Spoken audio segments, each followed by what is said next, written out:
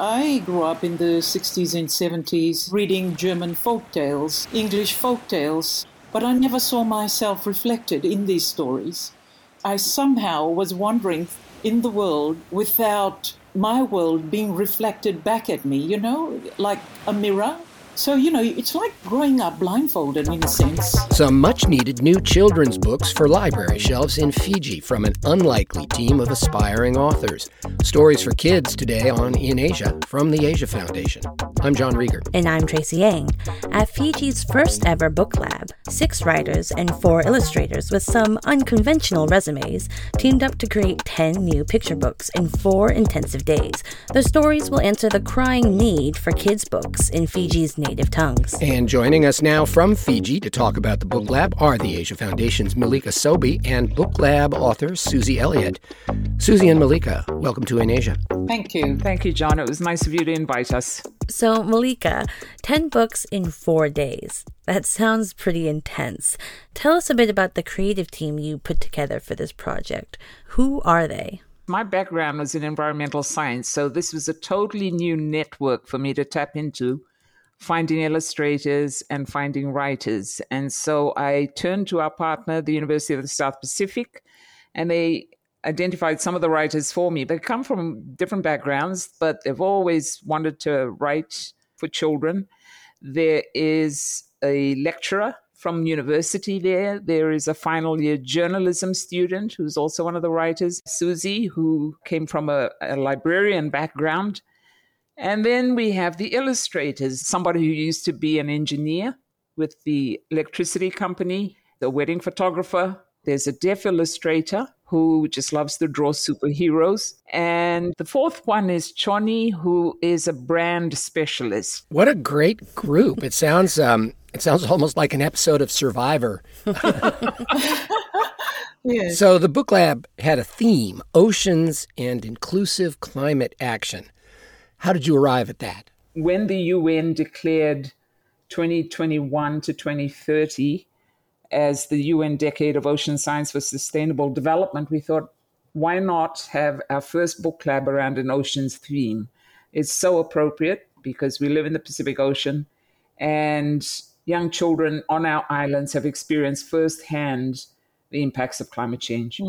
So then why children's books? Why was this particular project needed? That's a good question. Because there's such a dearth of children's books in Fiji, particularly in the vernacular, which is so much a part of our cultural identity. Susie? Because we were colonized by the British, and it wasn't until the 1970s when Fiji gained independence, our education curriculum was based on the English language and everything English. I grew up in the 60s and 70s reading German folk tales, English folk tales, and so I lived an experience of myself through the adventures and the stories that came from other countries. But I never saw myself reflected in these stories. I somehow was wandering in the world without my world being reflected back at me, like a mirror. Like a mirror in which you yourself do not appear. That's right. You're looking into this mirror and you see everything else happening in the mirror, but you don't see yourself or your situation or your experience so that you can point and say, look, this is who I am, this is where I am, this is what I sound like. So, it's like growing up blindfolded in a sense. So is a children's book project the weapon that is going to smite the legacy of colonialism? It's a start, John. One day at a time, John, one day at a time.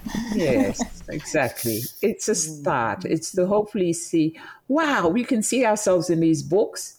They're actually speaking our language. So I'd like to hear more about the stories themselves.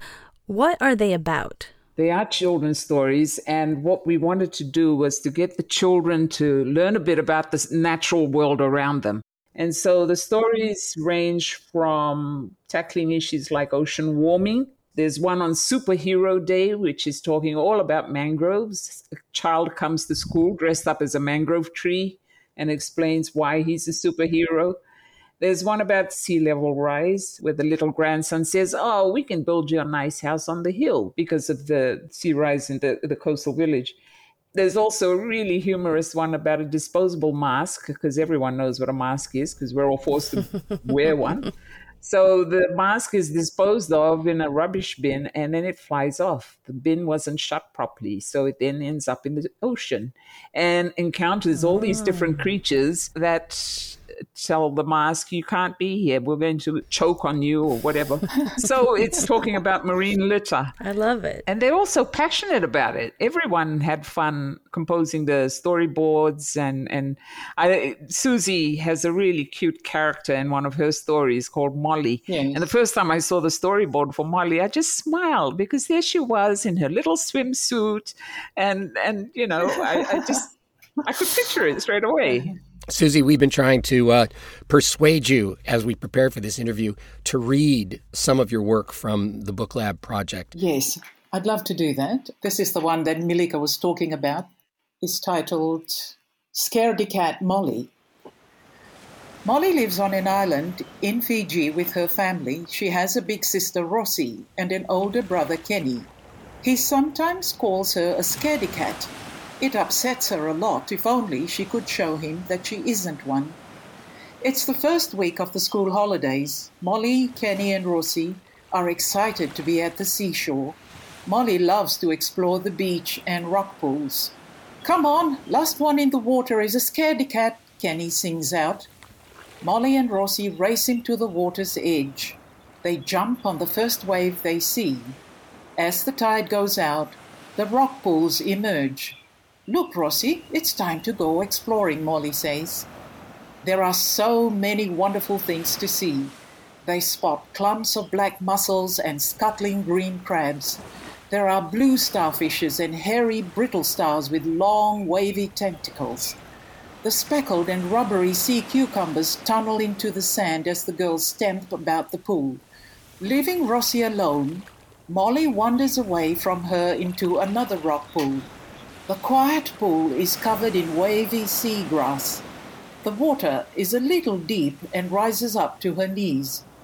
Molly does not see a small hammerhead shark drifting out of the seagrass from the back of the pool. It silently wends its way toward her, wanting to get out. From the next pool, Rossi sees the shark's dorsal fin. "Watch out!" she yells. Looking up suddenly, Molly is startled by the shark.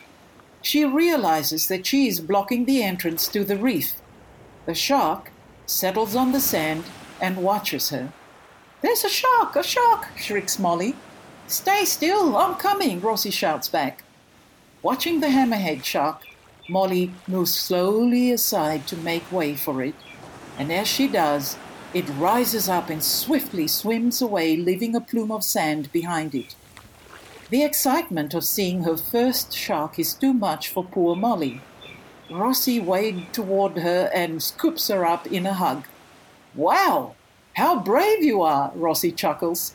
"Just wait until Kenny hears how you looked the shark in the eye and didn't blink." "Not a scaredy cat now," gasps Molly, and they both laugh. That is adorable. Oh, thank you, John. Susie, do you want to tell them the surprise about Molly? Oh, yes. The illustrator who is illustrating the story is Choni Mode. And at the end, when her sister scoops her up, Molly faces the reader, and we see that Molly has Down syndrome. And so that's the big reveal. And from start to finish, I wanted the story to just evolve and flow without any explanation about Molly until at the end. And this is because my intention is to be inclusive. You know what I'm trying to say? Children with disability can relate to this story. It's part of being able to see yourself in the literature you're exposed to. That's brilliant, John. Absolutely. And it goes back to the heart of what it is I'm trying to say with my stories, to be seen. There's a lot more to this little book lab than just a week of trying to write some stories, I can see. Yes, absolutely. Yes. The Asia Foundation's Milica Sobey and author Susie Elliott, thank you both for joining us today from Fiji. Thank you, John and Tracy. Thanks, John and Tracy. It was a pleasure. And that's all for our show. You can read more about the Book Lab in this week's In Asia blog by typing In Asia, one word, into the Google machine.